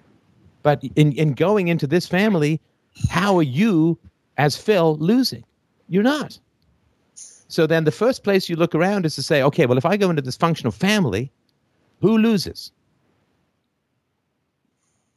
And the answer is not too hard to figure out. I mean, once you get the framework, right? It isn't. Right. It is really hard to figure out until you get the framework. But once you get the framework and say, okay, well, if I'm feeling anxious about progress, which I'm happy about, Mm-hmm. then who loses? Right? When I was dating, when I achieved my first real success in business, woman I was dating, Mm-hmm. my very first office of the company I was chief technical officer of that I'd co-founded. We grew it. We got office space. I got my very first office. I was damn proud of that. Mm-hmm. Damn proud of that. The woman comes in to the office. Do you know what she says? She says, well, that's a nice view of the parking lot, isn't it? Oh, man. No, but she was right. She was right to say that. Mm-hmm. And I was wrong not to listen to it. Because she was very clearly saying, if you succeed, I lose. Right. She had to level up with my success. She had to downgrade my success in order to keep me small and captured. Right? So what would have been her way of getting around her problem of having to level herself up or level you down? Well, honesty. Mm-hmm. She would have said something like, I can't believe I don't, like your success is fantastic. You've worked really hard. You've earned it. Mm-hmm. I know how hard you've worked, how much you've traveled, all your 60, 70 hours a week. Like, I know how hard you've worked at this. And I'm not proud of it. I'm not happy about it. But I feel awful. I feel scared. I feel angry. I feel resentful. I feel I can't match it. And I feel if I can't match it, you're going to leave me. And you don't think that would be worse than the alternative of simply trying to find some way of showing unequivocal Do you know how much, support? and Phil, do you know how much I would respect that? Okay. I would, even at the time, obviously not as evolved then as I am now, but even at the time, I would have respected that. Mm-hmm. Because we could have had a great conversation about that, and it would not have taken away my success. My success would have provoked then a very important conversation where we could both seriously and significantly have grown. I see. One real quick question. So you talked about the parents in my head versus the parents that actually physically exist. If I'm unable to, sorry, I'm a little hung up on this. If I'm unable to actually approach them about stepping up their game, which I'm probably not. I mean, let's face it. I don't even say I love you. No, you can approach them. Okay. Let's just say that it's not going to happen because I just don't feel I have that rapport right now. I guess I'm just going to have to be at peace with the parents in my head somehow so that I don't go forward feeling like I am a victim of circumstance, that I have that, disparity, as you talked about earlier, between what's real and what my expectations are that creates my own anxiety. You see where I'm going with this? Like, how is it even important for me to make peace with? No, it is. It's a great question, and I can sort of answer it briefly in language, though it's a long process.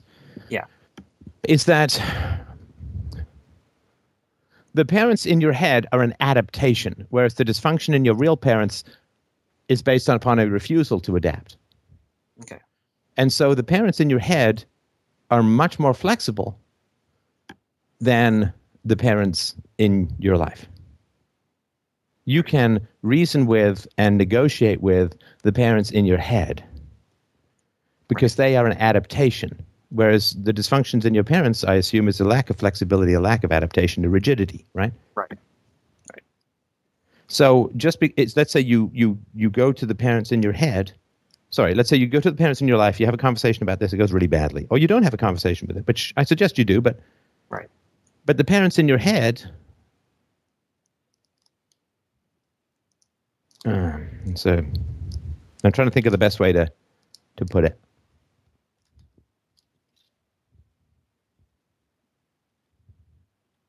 The parents in your head can be negotiated with. They're there to help you. They were there to help you. And they were there as a reaction to people who weren't there to help you. Mm-hmm. I'm not saying your parents never wanted to help you, but the provocation of defenses, and I think your primary defense is self-erasure, which is very common right. And tragic, right? I don't understand because common is not tragic, but they're there to help you, and they want to help you. And so they will adapt to a better circumstance, and they also don't want to spend the rest of their time in life. You always have these. The ghost cannot leave the scene of the crime, right? Until this is so common in horror movies. The ghost cannot leave the scene of the crime until the crime is solved, right? Right. Okay, well, this is exactly what I've been talking about for 8 years. Go figure out the crime. Go solve the crime. Go find out who's responsible. Go talk to them. Go confront them. Get a confession, if you can. Right. And then the crime is solved and the ghosts can be at peace. Right. Okay. And the less the crime is remembered, the longer the ghost has to stay, right? The more unconscious the crime. In other words, the earlier the crime, and this is why childhood, and this is why children's ghosts tend to be even more stuck and terrifying. The earlier the crime, the stronger the defense. And this is why everybody wants to watch these shows where they solve murders. Bones, right? It's like 9,000 seasons or something, right? Right. And it's because we all have, almost all of us have, ancient crimes with ghosts that are stuck in our head. Mm-hmm. And solving the crimes releases the ghost. There's a therapy called IFS, Internal Family Systems Therapy, which may be helpful if this approach resonates with you. Okay. But your inner parents are not dependent upon the good behavior of your outer parents. Okay. All right. Thank you, Stefan. Thank you. I appreciate that very much. Great call. And let us know how it goes, okay? Can do. Thanks, Phil. All right, thank you, Phil. Up next is Aaron. Aaron wrote in and said, while discussing anarchism with a member of my family, I was presented with an argument that troubled me. What is to be done to prevent a quote-unquote Alexander the Great, not my description, from amassing an army and taking over by force? Alternately, what is to prevent an outside statist agency with no compunction against conquest from invading and taking over? Well, great question. Did you want to add to that? I actually don't really have anything to add at the moment. All right. I'm going to now.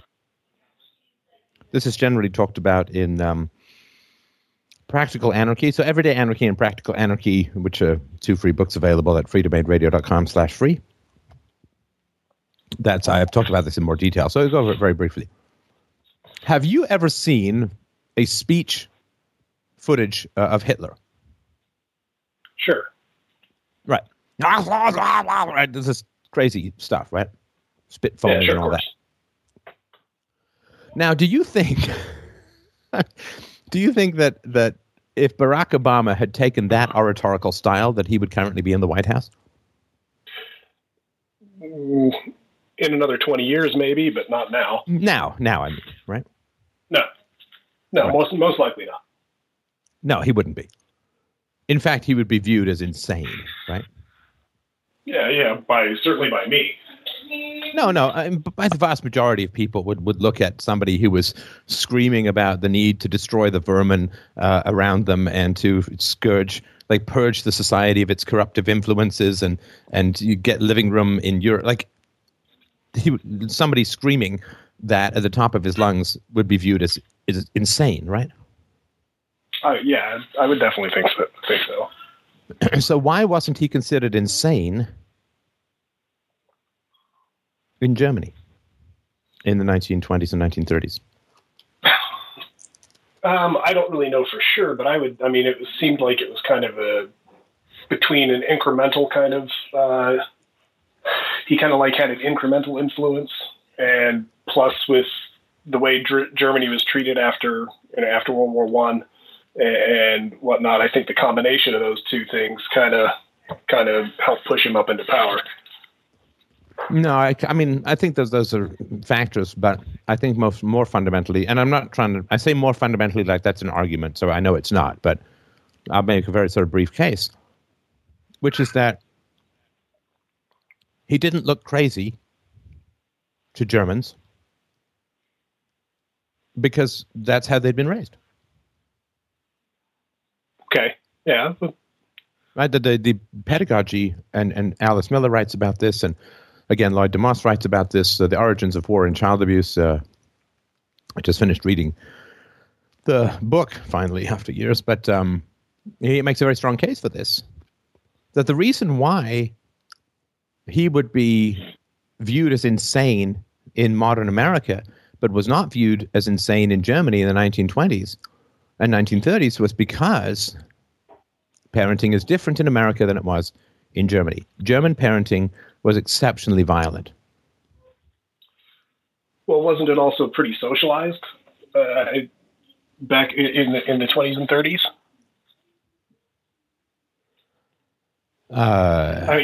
You mean the German economy? German child rearing. Wasn't it like, give us send your kids to our schools and kindergarten is a German phrase, but when I say that's how they were raised, that doesn't just mean by their parents. But this was the priests, were screaming at them, and the teachers, the kindergarten teachers were screaming at them, and the parents were screaming at them. So when Hitler comes along and screams at them, he doesn't look crazy. Fair enough. But now, sorry, when Americans look at Jeremiah Wright, looks a little crazy, right? But that's he probably doesn't look that crazy to black people, because in the black culture in America, child raising is more violent than it is certainly than in the Asian culture and in the white culture. And so, when you have rap music, doesn't appear that aggressive, because this is how a lot of black kids are raised, is with a lot of aggression. So, that Eminem phenomenon where, you grew up in a very abusive household and ends up with a lot of aggression, talks to people who themselves experience a lot of aggression. But it's a subculture. It's not the main culture. And so that's important to understand, because parenting has improved, or parenting is certainly better in North America now than it was in Germany in the 1910s and 1920s, 1930s. And so someone like Hitler would not gain power now. And so this is sort of an answer to the question, well, how could a warlord take over? Well, first of all, everybody would see that warlord for who he is. Because I have brought that point up. Okay, that's number one. Number two, if this was a concern that people would, right? So there would be, I assume, until the whole world is peaceful, there would be weapons manufacturers in a free society, right? Well, yeah, I used to work for one. Okay. Wait, free society? Where? I'm coming. And people would be scared of that weapons manufacturer, right? Generally, yeah. People. Yeah, so nobody would invest or buy the products of a weapons manufacturer who didn't guarantee the safety and security and trackability of his weapons, right? Perhaps. We don't really have that now. Well, no, because it's the government, right? Well, firearm regulation is weird. You can track weapons through serial numbers and things like that, but that's only No. I'm talking army weapons, not like sidearms. Oh, no, because sidearms would be a counter to the central warlord, right? Yeah, absolutely.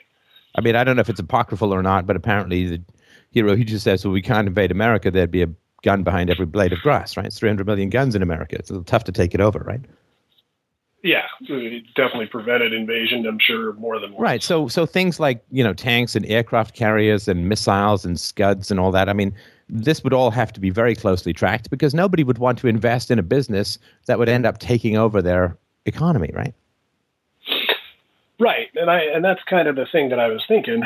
Because you could have insurance companies and things like that would probably kind of take over the defense of things, I would think. And they'd have to guarantee to their customers that the weapons would only be used offensively, never defensively. I don't know exactly how they would do that.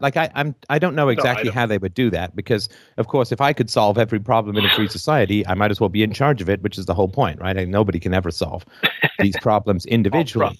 But what we do have to do is point out that a decentralization of power and economic incentives is the only chance that human beings have for sustainable freedom.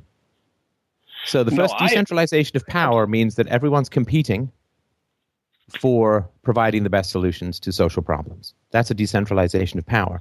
Now, incentives means that the economic incentives are pointing the right way. People don't automatically respond to virtue, but they do respond to incentives, particularly economic incentives. So if you've got your economic incentives aligned the right way and you have a decentralization of power and authority, that's the best chance that we have for freedom. Right. But what about, I mean, my concern, I mean, I understand that just be the devil's advocate. Just be whoever you were debating with and ask me directly. So what about that transition period? I mean, because you have, it's not everything is going to go, to, free society all at once. You're going to have definitely, it'll be in pockets more than likely. So you'd end up with, a little anarchist pocket over here, and then maybe a communist pocket over there with some kind of like, semi-socialistic, fascistic, little conclave over here, and never shall they meet, type of thing. And what's going to stop, that fascistic, community over there from, aligning themselves or, building up enough resources to come take your resources in this free society? Well, there is a tipping point of general social ethics that, like, there's a tipping point of general social ethics. So, for instance, one of the things that's going to keep free societies free is they're going to be unbelievably productive relative to non-free societies. They're going to have better technology. They're going to have better weaponry. They're going to have better organization. They're going to have more competition. So there were times in human history, of course, and there still are, there are pockets of slavery and non-slavery areas too, right? Still exist, sure. Yeah, but I mean, we're talking slavery was the norm throughout most of human history, and then there was a transition point for a century or two where there were slave-owning countries and non-slave-owning countries, right? So then the question is, well, why did the non-slave-owning countries take over the slave-owning countries and impose slavery? Because the slave-owning countries sucked. They were terrible economic productivity. Why? Because they've got slaves. Right? So they're incredibly not functional, not valid economically. We could have an economy where growth would be 10 to 15% a year and the environment would be improving. Environmental impact would be diminishing. There's no reason that can't be sustainably achieved. Whereas, a communist country or communist area, collapses. So, why would, it's like saying, why don't, really weak people go and take the heavyweight championship title? Because the other guys are really strong and they're not, right? So that is one way of looking at it that I think would be helpful. The other thing, as far as the transition goes, I don't know. Look, I don't know how the transition is going to go in any kind of detail. Of course not, right? But I do know the general. Yeah, I do know the general methodology, and I do know the general approach. And the general approach is keep children as free from abusive influences as humanly possible. Keep children as free from abusive influences as humanly possible. Right? So, you say to people who have abusive parents, well, go talk to them. But remember, if they really are committed to being abusive, you don't have to see them. And you don't have the right to expose your children to their abusive behaviors, right? The grandparents, right? Right. Why do I say that? Because I don't like war, and I don't like imprisonment, and I don't like national debt. And the best way to accelerate the progress of humanity is to draw a big fiery line between past abusers and future children. Because when those children grow up free from the influence of abuse, they will be the foundations of a free society. And the degree to which people are willing to shield their children from abusive people, whether those abusive people are relatives or public school teachers or priests or mean atheists. The degree to which people are willing to shield their children from the effects of abuse and from themselves as parents of the effects of abuse, because you can't really be a great parent when your own parent is yelling at you and saying mean things and threatening you and so on, right? So the degree to which we can just draw a line down the middle of society and say, okay, the abuse stops here. If people are willing to give up their abusive tendencies, get help, yeah, they're welcome, fantastic, wonderful, let's be a big, happy family. If they're not, well, I can't expose my children to abuse. I can't. And I can't expose my children to dysfunctional parenting, which is what happens when I expose myself to my parents' abuse, if I'm a parent. Or whoever. Could be anything. So the degree to which people are actually willing to commit to shield the next generation from abusers is the degree to which people take philosophy and virtue seriously and are willing to be staunch guardians and shepherds of the freedoms so needed by the future. So once we have raised a generation, and it doesn't mean everyone, but some reasonable proportion, once we have raised a generation of children free from the influences of abuse, we will have a free society within the next generation or two. And I mean, that means like a free world. Now, the only thing that's going to make or break that is people's commitment to keeping abusers away from their children. You know, people, I mean, if somebody was coughing up blood around your baby, wouldn't you grab your baby and get the hell out of there? Of course you would. Oh, yeah.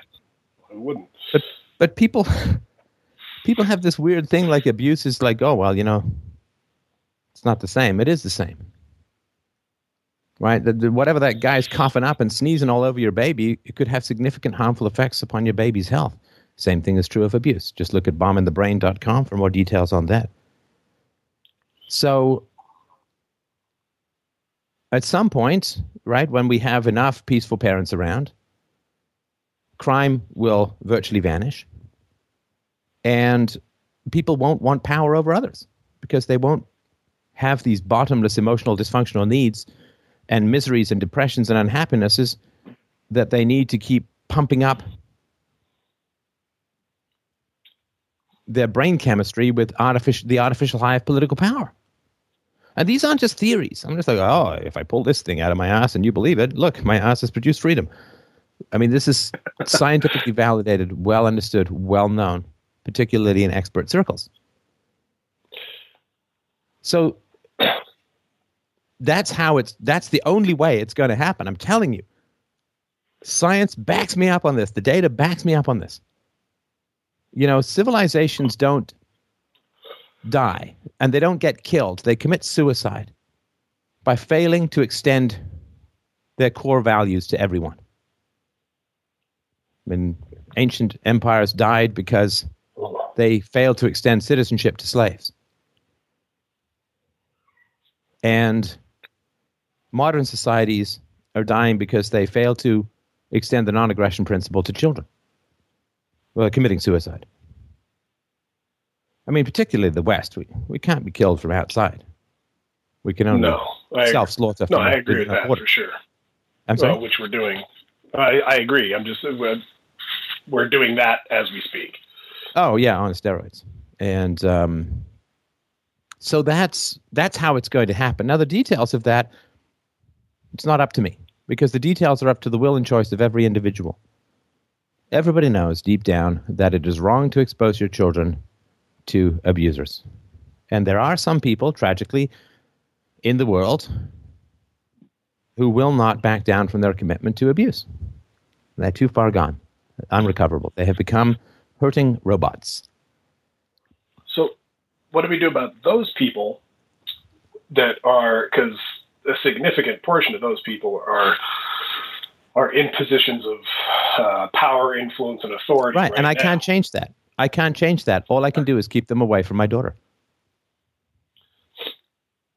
So how do we keep those people away from our kids if they have if they have all the big guns. Well, I don't have them over to my house. I mean, what else do you want me to do? Right? I can't snap my fingers and get rid of the opinion with a gun known as the law.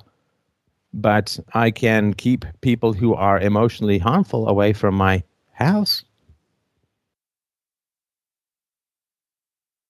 Okay. Right? I don't build big fires inside the house, and I don't have mean people over. I mean, Okay. and if everyone did that, we'd be free in a generation. But I get that people are going to need to see it working a lot before they make the, not everybody wants to be first through the door in the action movie, right? But if we were all to do that, if we were all to just accept that that's what's necessary and that's what's needed to be done to save the world, that it's all around personal choices around how we influence our children and who we let influence our children, we'd be done. And it would be done shockingly quickly. But there would also be huge backlash and social upheaval, of course, right? I think in any change you're going to have upheaval of a social nature. And I'm a kind of rip the Band-Aid off kind of guy. I'm like, just get it done. But, obviously I've been making this case for 8 years, and certainly, hundreds of thousands of people have committed to not hitting their children and peaceful parenting as a result of listening to this show, which is fantastic and is wonderful. And, I'm doing as much as I humanly can do to bring this transition about. But it is up to the choice of every individual. And everybody wants someone else to free them. I do too. Oh, man. Me? It'd be Come so much on. easier.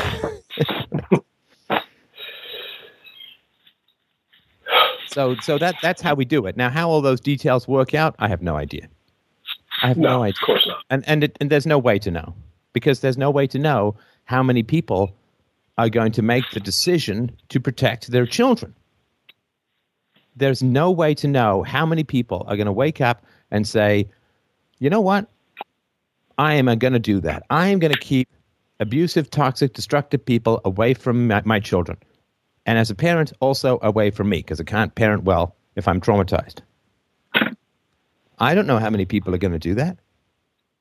I don't know how many people are going to go into therapy. I make the case.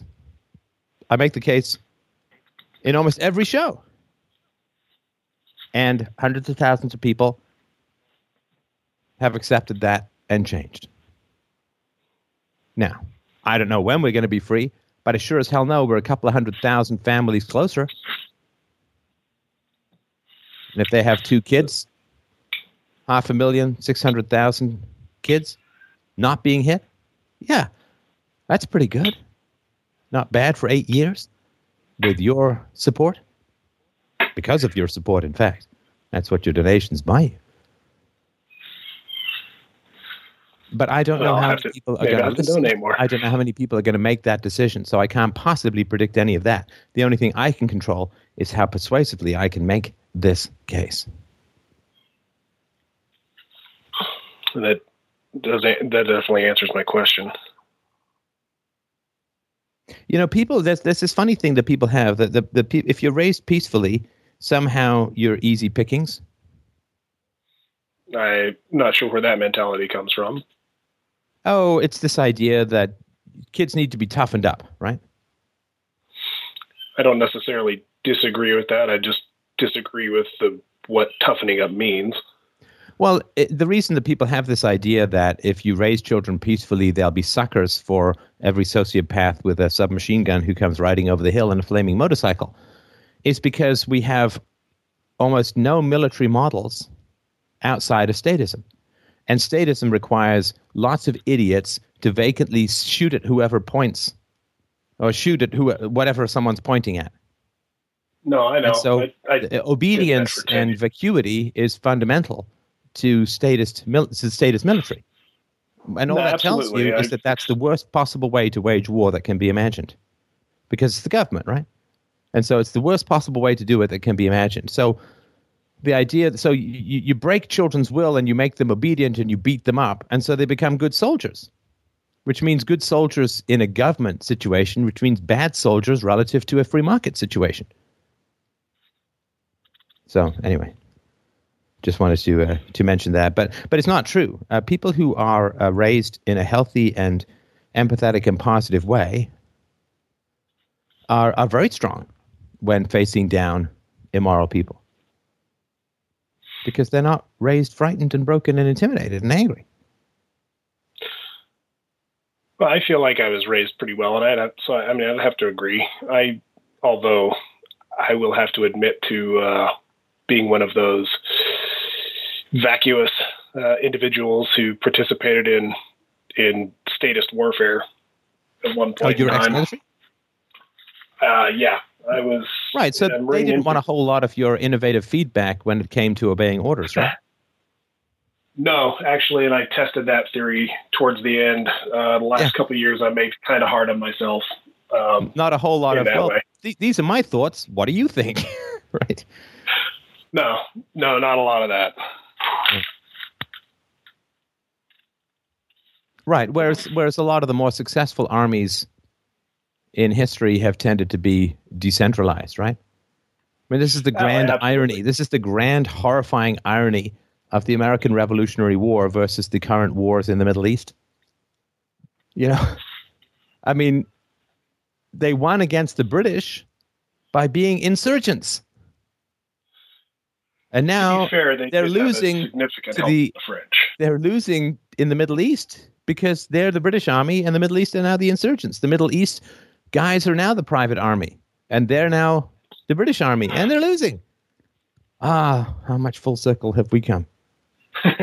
They were a non-state army who beat a state army and achieved their liberation from invasion. And now they're a state army losing to a non-state army who's trying to liberate them from invasion. Anyway. I actually hadn't thought of it. It's tragic. Listen, man, do you mind if we have a read of the books? And if there's stuff that's still like really confusing or unclear in what I've written, will you give us a shout back? Yeah, for sure. I'm working through UPB right now, so I've got probably another month before I get onto anything else. Workout. Quite a workout, so good for you. It's a start. Yeah. All right. Well, listen, so if you get to those other books, just let me know if there's stuff that's unclear. And, obviously feel free to hand them out because they're free to whoever. Yeah, for sure. I already have. It's not like they answer everything, but hopefully they at least give a framework for future discussion. So let me know if there's stuff that's still unclear. For sure. And I do have a quick question in related to reading. I've been going through your Truth About series a bit, and you talk about Aristotle now and then, Aristotelian theory. And I was wondering where you would suggest starting with Aristotle. I mean, I've always been pretty partial to Nicomachean Ethics. But you have to read it slowly because he's not, we don't know what Aristotle wrote. We just have a bunch of notes. So it's not well-written stuff, and it's very dense. Yeah, I mean, so you got to read it slowly, but it's definitely worth a read. I mean, it took a whole course on Aristotle and a full year course on Aristotle, and we had these, you got to build these logic trees out of every paragraph and stuff. It's really dense and complex. But it's since I think ethics is the most important part of philosophy, that's certainly what I'd suggest starting. Okay. Cool. All right. Thanks, man. Appreciate it. And I think we could do one more. Appreciate your time. Thank you, man. Well, up next is John. And John wrote in and said, do you think it will be beneficial for atheists to impersonate the best qualities of religion? For instance, should atheists organize into churches, create holidays, create their own traditions for marriage, funerals, coming-of-age ceremonies, etc.? Should atheists become more organized? Well, I think that would be a fine idea. I mean, I think they'd have to be. I mean, you couldn't really do it based on atheism, because atheism is, a rejection, right?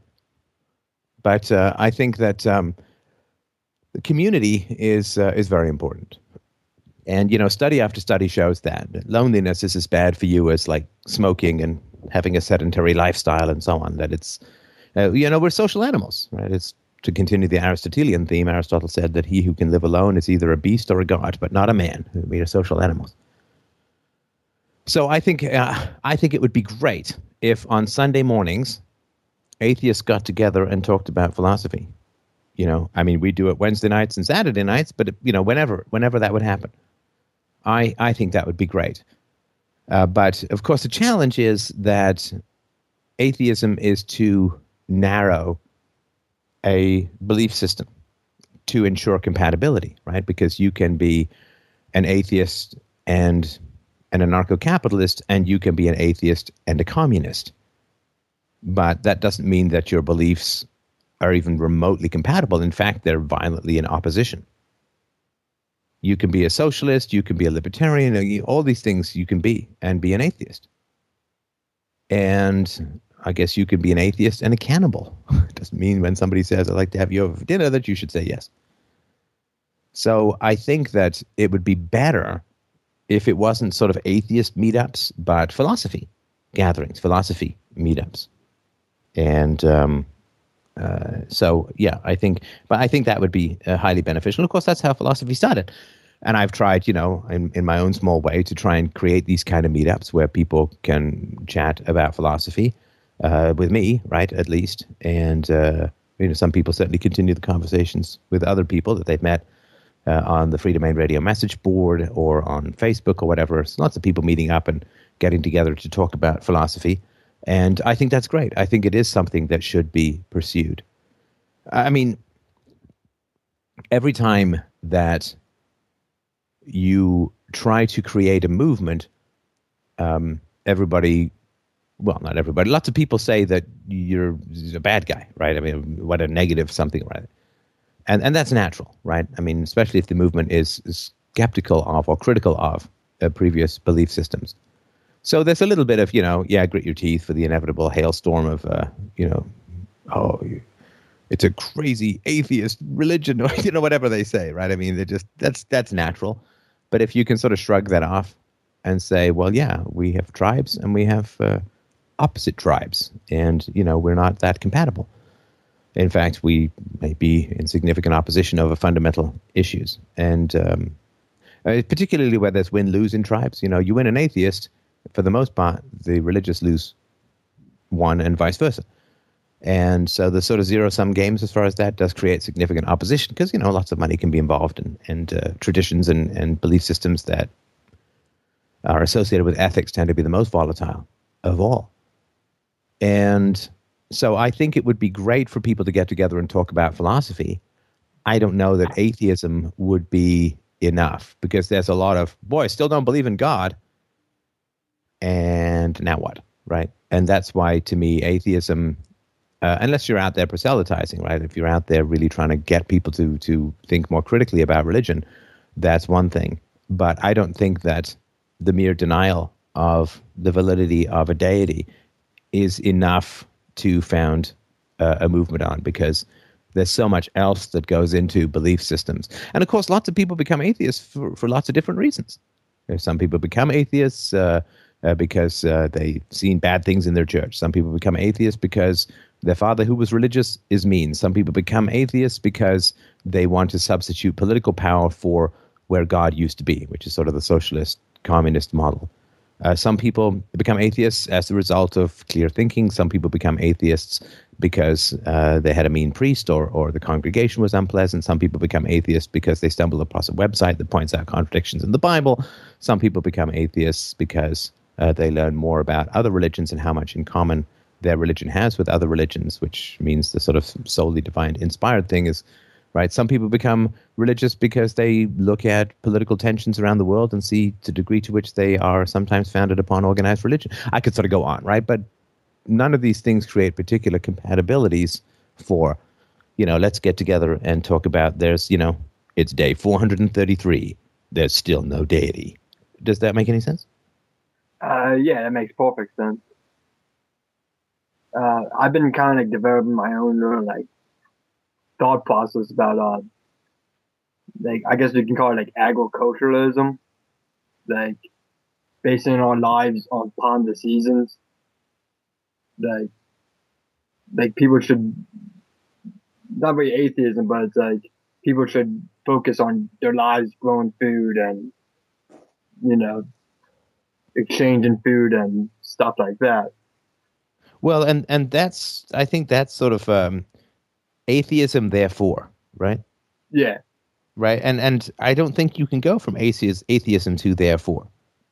I think what you can say is you can extract the principles by which people say there's no God, and you can use those same principles to explain to them why there's no government.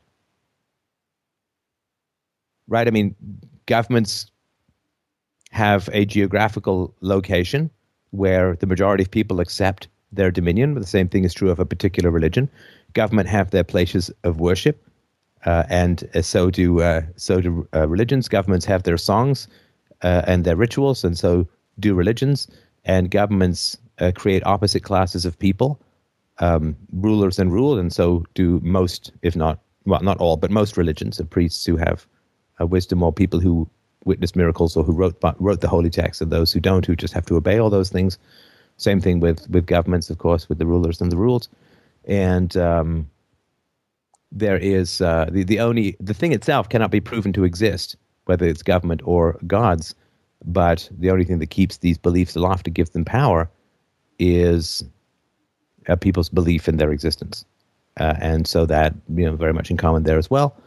And of course, governments gain their money by threatening people with jail, and a lot of religions gain their money by threatening people with either hell in the afterlife or ostracism in the here and now, which is a very cruel and destructive thing to do, because as social animals, right? I mean, to ostracize people for a lack of adherence to irrational beliefs is really to strike them to the quick. Rational beliefs, it's a little different, but so you could sort of say, okay, so you don't believe in gods, but why do you believe in a government? And, it's funny because atheists will say, well, you see, without religious people say without God, then there are no ethics. Everybody runs wild, right? It's crazy. No rules. And that's what people say who are religious. Say without God, all is permitted, nothing is, all virtue becomes an opinion. And atheists say, well, good heavens, no, we don't need religion to be moral. Good heavens. In fact, if you are only moral because you wish to get to heaven or wish to avoid hell, it's scarcely morality. You're just being bribed and threatened. And then you go to these atheists and you say, well, we need to have no government. There's no such thing as government. It's a fantasy. It's a delusion. It's a irrational splitting of humanity into rulers and ruled. And they say, good heavens, we can't possibly have that, because without government, there'd be no rules. Without government, it'd be a war of all against all. Without government, everything virtuous would simply be an opinion. It's like, isn't that just what the religious people said to you about God? Yes, but it's different, because churches have stained glass and governments have flags. Totally different, right? So you could use those sort of same principles and extract, rational anarchism from atheists, but that would be challenging for a lot of people. Yeah, I had that problem with some people I talk to. I bring up that pretty much government is just a superstition in many ways. And they have all the time, seeing through it. Yeah, and it's a very difficult conversation to have with people, because atheists pride themselves on their rationality, but then when you extract and apply exactly the same principles by which they found there's no God, to show them that there's no government, they freak out, right? They're stateists, right? I mean, they're statist atheists, and you've chased God out of the church and doubled his strength and placed him in the parliament or the capital. And it's tough because, it means it's not principled, right? It's just a reaction. And it's funny for me, like, I don't know who pays Richard Dawkins. I mean, he obviously he's made a lot of money from his books and his documentaries and so on. And I like good old Dickie D. I really do. I mean, he sort of reminds me of all that is annoying and wonderful about England and British culture. But, the reality is he condescends to priests, but at least priests to some degree get their money through voluntarism, whereas, of course, a significant proportion of scientists get their money directly from the state, and it's an involuntary relationship. I mean, if priests got their money from taxation, atheists would be going mental. How can you force us to fund people who are propagandizing others, things we don't even believe in, the violent freedom of, right? But the fact that government scientists are paid by enforced taxation and are often propagandists of pretty vile degree, it's different. It's completely different. Because the work scientists do is more rational. It's like, well, yeah, but the process by which they get paid, if this was applied to priests, you'd be appalled. But the fact that it's applied to scientists, you're fine with that. Follow the money. But was there anything else you wanted to add to this? Nothing I can really think of right now. No, I was just curious what you think about atheist church and such, and you pretty much answered my question. Okay, great. Well, I hope that helps. Do we have a short question, Mike? Short? Nope, the other caller dropped off. It was a bit nervous, so that's it for tonight. Wait, what? Wait, are you saying... Did I get to the... You finished the show, Steph. Is that the end of the caller list? Doesn't this mean that basically the universe is about to end? They looked up, and one by one, the stars were going out. It's, I think, from the 6 Billion Names of God by Arthur C. Clarke. But, wow, we got to the end of a show? I know. This is what the end of time looks like. Wow, good for us. Do you have a pretend caller? I can pull up a mailbag question if you like. I actually got a question. Mike, that was good. Holy shit, you sound totally different. Wait, you can do 2 laughs at the same time? This should be Mike's 2-laugh show. I can harmonize with myself. Go ahead, John. What's your second question? I was talking to somebody today, and it's funny, but I know people that they don't believe in God, they're atheists, but that they believe in ghosts. Like, how do I, convince them that, that's like saying the same thing, that you don't believe in God, but somehow you believe in ghosts. It doesn't really make sense to me. Now, John, I would totally answer this except for one thing. Yes. That the whole purpose is I can never finish a show. So if I answer this question, I will actually finish a show. I just got 6 million texts from people who don't want the world to end for me to absolutely refrain from answering your question. Oh, actually, it wasn't even a question, was it? You're just making an observation. Yeah. Right. Yeah, I mean, irrationality is mostly, unless it's dealt with at its core, unless it's dealt with at the basis in the sort of the family, the religion, the history, the culture, unless you really go to the core of it, it's like a balloon. You push one end in, the other end just pushes out.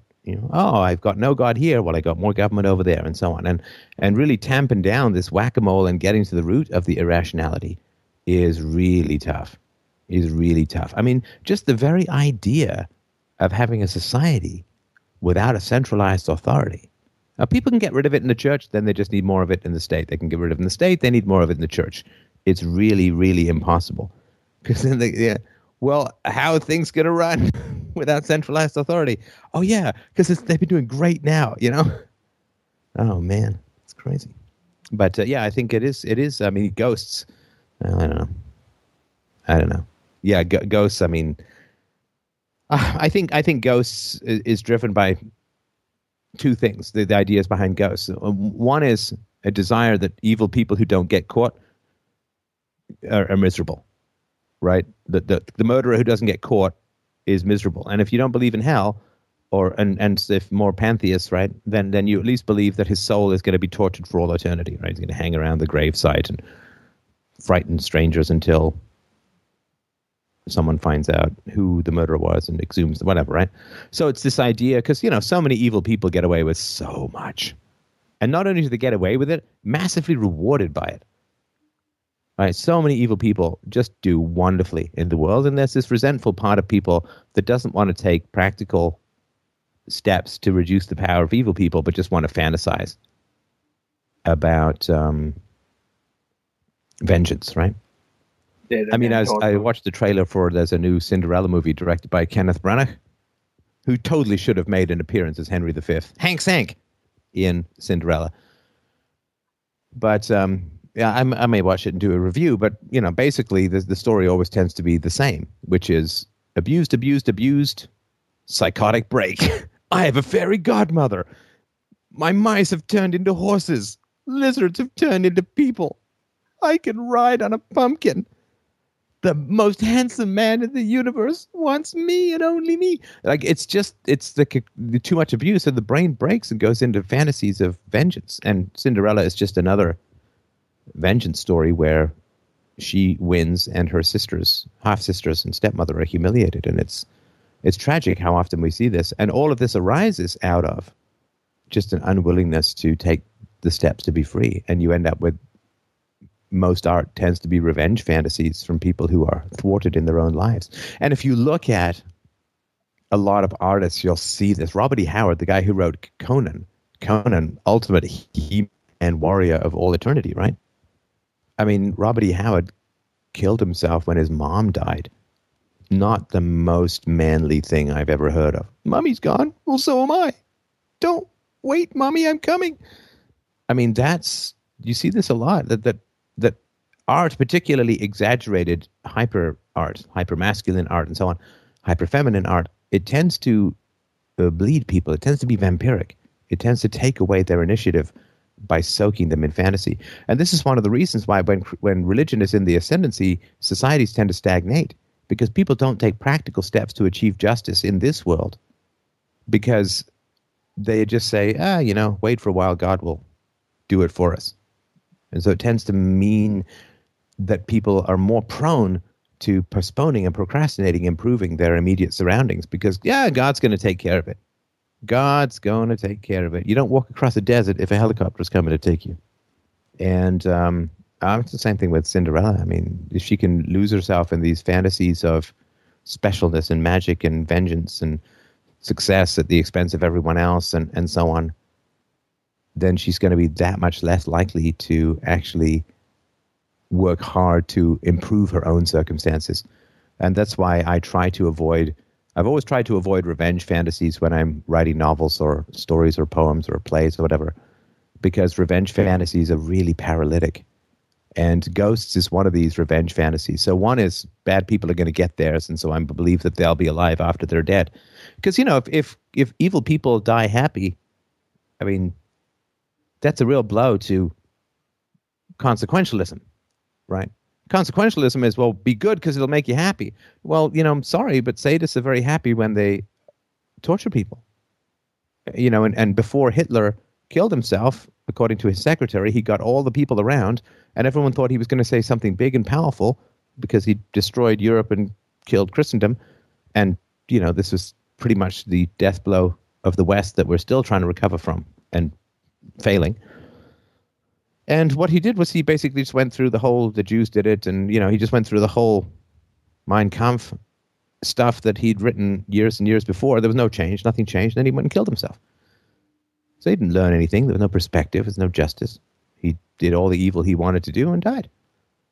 And died believing as firmly in the righteousness of his cause as at the beginning, and believed he was dying an honorable death, and probably felt that he'd been betrayed again by some nefarious group. And bad people die happy. Bill Clinton is the most admired political figure in American politics at the moment. Bill Clinton.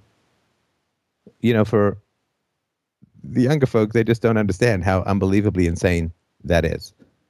But yeah, evil people regularly die happy, content, satisfied, wealthy, powerful, successful, with 8 million grandkids.